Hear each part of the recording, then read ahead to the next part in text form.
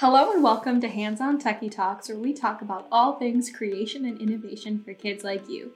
We are two girls who are current students and future engineers who love using technology to solve the problems that we see around us. My name is Danielle Boyer, and I'm a young Indigenous educator, author, and robot maker. This podcast is sponsored by the STEAM Connection, where we make accessible, affordable, and diverse science, technology, engineering, art, and math educational resources for kids and build up future STEAM superheroes. You can learn more and start making your own robots now at www.steamconnection.org. Today it is just me, and I'm going to be talking about my journey as an environmental innovator and what that means and why I think it's so important. We talk a lot about environmental innovation on this podcast and about our roles as environmental innovators in everything from making conscious choices about what we wear to what we eat, as well as solving problems in technology and science and everything like that. And I wanted to tell more of my journey on the role of environmental innovation in my life and how it's something that I didn't always align myself with. It's not always something that I thought of myself as. I think it can be really hard because a lot of young people, I'm sure you even as our listener has heard this before, where you don't always feel like you belong in STEAM and where people tell you that you can't do certain things because you're young or because you're a girl, and that can be really damaging. So when I was younger and I was getting started in the STEAM sector, I knew I was always interested, but I didn't ever feel like I was playing an active role in it. One of my first memories of me engaging in STEAM was when I wanted to play a prank on my family. So I took out all of the screws out of furniture and it would still stick together. I'd wait for my family to walk up to it, step on it, and then watch it collapse. And I was like, ah ha ha, what a prank, you know? Don't do this at home, by the way. And my parents were like, oh my gosh, we have to get her some Legos or some toys or something, right? And so we ended up getting the toys, and I was able to learn and have more of an active STEAM role. But I still never felt like I belonged or that I was a future engineer or environmental activist or anything like that. I always knew that caring for our environment was important. Like, we'd always recycle, we always would buy from a thrift store for our clothes. I knew that was important. Like, I'd seen my grandma growing things. I knew it mattered, but I didn't know that I could play an active role in it, especially a role in helping get others involved. When I was about 10 years old, I've told this story before, but I taught my very first class, and it was an animal science class, and I taught kindergarten students, and I was totally ill-prepared for it, meaning I wasn't ready, and that was perfectly okay. I remember I would have so much fun in teaching my students about everything from like penguins to lions to hippos. And it was really cool because not only did my students get to learn, but I got to learn alongside them too. And I still, even then, didn't really see myself as a STEAM innovator or a STEAM change maker. I was like, I don't really know if I'm meant to be doing this or, I want to help others, but in the only way I know how to, but I don't know if I really belong here.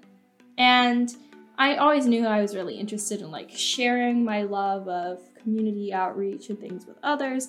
At our homeschool group, we actually had like class presidents by the time I was in, I think, 6th or 7th grade. I don't remember. And I remember I was like running for class president. Oh, I think I was in 8th grade. I was running for class president and I was like, I'm definitely not going to win. Not at all, right? And I gave a speech and my grandparents were there and I ended up winning the popular vote and I became class president.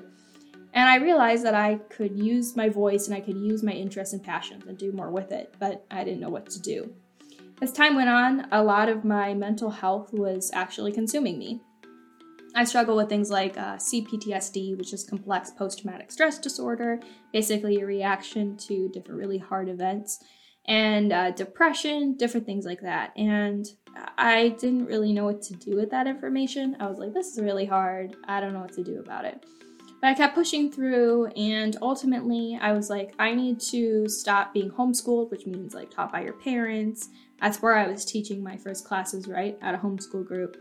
And I was like, I have to leave. And it was really sad because I had to leave behind my friends. And I knew I had to keep moving through that environment and keep on plugging onward. And It was honestly really sad because I felt such connection to my friends and to my community there. And I was like, it's time for me to go to public school and to keep learning and to keep focusing on my mental health. And at that point, I wasn't really doing any initiatives. I wasn't teaching any classes. I just could barely get out of bed in a day. It was that difficult for me, which can happen when you have mental health challenges, right? And so I was continuing and fighting through this. And I got to public school and I was like, I'm ready for things to get better, but they didn't.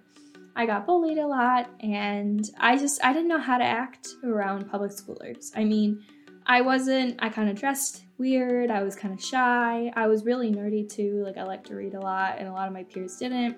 I remember even on the assignments where my peers would, those book assignments where the teacher has you do a book log and you have to read a certain amount of books. All of my classmates would lie about how many books they read and how many pages, and I didn't lie about it. I didn't even know that was an option. It's not really an option. You should be honest about your assignments.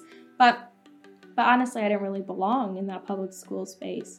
I didn't fit in very well. And that was really hard to contend with, especially when I joined track and field and I broke my legs.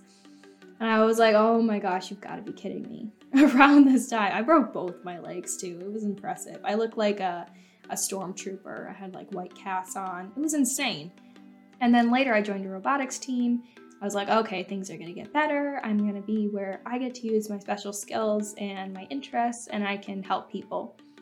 And even then, I was kind of more moving into the role of being a STEAM change maker, but I didn't see myself as an environmental activist or anything like that. I was just like, I'm going to do some stuff. I'm going to join a team and that'll be fun. I get to meet people. My best friend at the time was like, you should join. I was like, okay, I'll join. So I joined, and off the bat, people were pretty mean to me. And they would make a lot of inappropriate jokes and comments, and I just felt really unwelcome, especially for being a girl in STEAM, for being homeschooled, all of that, right? I was like, oh my gosh, I don't really belong here. And it actually got really serious. So I kept on plugging onward and teaching classes and helping my community. And I was like, I don't know what to do with this, I love what I'm learning and I love the kids that I'm helping, but I really don't like my team. They're not very nice to me. And I think we're told a lot that we shouldn't quit. And I think that's a really important thing to kind of remember. But it's okay to leave spaces where we feel unsafe and we don't feel welcome. It's okay to quit a sports team if you don't feel like it's suitable for you. It's okay to quit a club if you don't like it. It's okay to not be in a space where you don't feel safe if you can so help it. You can't always help it, but when you can, do make the right choice, right? And so I was like, I'm going to move on to another team and we'll see what can happen. So I moved to another robotics team because I was just so interested in robotics and coding and all that, And it was interesting because I remember it was a lot of fun because I was like, oh my gosh, it's a new team. Everyone's gonna, want to work with me. It'll be fun. And they didn't. I was the only girl. There were some younger girls, but I was the oldest girl. It was really hard because I didn't really connect to anyone and I felt super unwelcome. And that was really hard because I felt like I hit another wall and that I couldn't use my skills. I couldn't use my interests to help those around me. So I kept plugging onward, putting on initiatives, and I faced people stealing my ideas, and it was like, oh my gosh, it was just one more thing at the time. But I kept pushing onward, and eventually I started my own organization because I was like, no one should feel the way that I felt. And obviously you can't always avoid it, and sometimes you're in those spaces and people will treat you badly. Even now when I attend conferences and things, people can still be mean, but I just have to let it, kind of roll off of me. And, having those experiences and knowing that people will always be kind of rough to be around sometimes, it was really hard. But when I started my own organization, I really felt like I could make a difference. And it was when I realized that I could use my impact in more ways than just, teaching classes. I could also use my impact in things like making robots, and I could use my impact to help promote kids to want to pursue solving the problems around us in environmental issues, and work to be environmental innovators and change makers by using their unique skill sets in STEAM. And when I realized that, my whole mentality about the work that I was doing just shifted. And I felt like I finally belonged in the space that I was in. So I hadn't felt like that for a long time. And I think that's a lesson to keep on fighting and pursuing what you love, even when everyone around you gives you difficulty and treats you badly.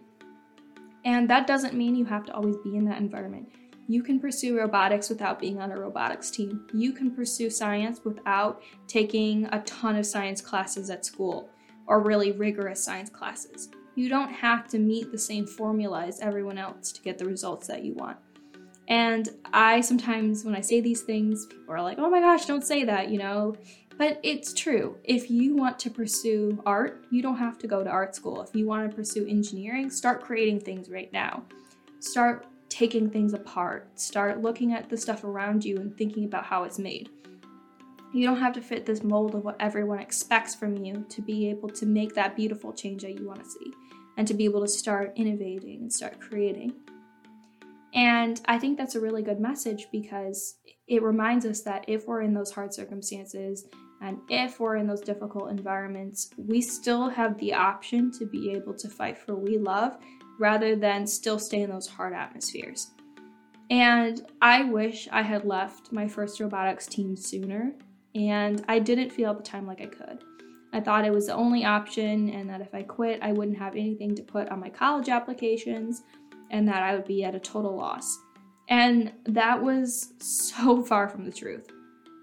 If I had left sooner, I think I would have been more confident and I would have been more proud of myself for where I was at and for letting myself learn, even when I didn't feel like I was allowed to from other people. And that is a huge message about community, finding people that you can learn alongside. And at our podcast, that is a free opportunity to learn and to innovate and to create and to learn alongside us, alongside Vinya and I. But also in your everyday life, if you can't find that community to learn and to grow at school, then maybe you should look at like TV. Like if you have a Hulu account, you should watch Mythbusters Jr. And you should see really cool people around your age creating awesome things. If you are interested in online events, you should look into the National Society of Black Engineers, or you should look at the American Indian Science and Engineering Society and learn to build and grow alongside others. Because it can be really hard to fight onward in difficult circumstances. Because especially if you're a minority or you're a girl in STEAM, you have your work cut out for you. It's going to be really hard, but it's worthwhile to take those steps and to fight through that journey so that other people, younger people than you, won't have to have that same experience. My hope is that I've experienced really a lot of difficulty in STEAM. You will experience a lot of difficulty in STEAM, but hopefully less than me, and people younger than you, less than you, and hopefully we can eradicate it all together. That sexism that is so pervasive in STEAM and just is really hard to navigate. But when we are able to innovate with others and we're able to fight through it, we're able to make such cool things. I would not have made this podcast or Every Kid Gets a Robot or my 20 Robot or written all the books that I have if it weren't for fighting through all of those challenges. And those challenges taught me a lot of things. I wouldn't go back and change anything except maybe leaving my team earlier, because they taught me a lot of things about patience and about trusting myself and my instincts and about learning to not let other people treat you badly just for doing what you love. You should never let people put you down for doing the things that you are passionate about and that you care about. And in saying all this, I really hope that it's a helpful message so that you know that no matter where you are in your journey or in your STEAM fight, as I call it, you know that you're not alone, that other people have experienced similar things, and that as you continue to experience more things, people relate to you and understand you, and that you're not by yourself in this, because I think that can be really scary. And even if you don't feel like a STEAM changemaker or an environmental innovator yet, you can feel that way. You can work towards that. And you can create things and you can solve problems and you can use your skills to help those around you. And I think that's a beautiful message, and that's what I wanted to share with you today, that personal message and kind of a little chat. Next week, we'll have Vinia back, as well as more of our environmental innovation content. And I'm really excited to share these experiences with you all and that you all are tuning into our podcast.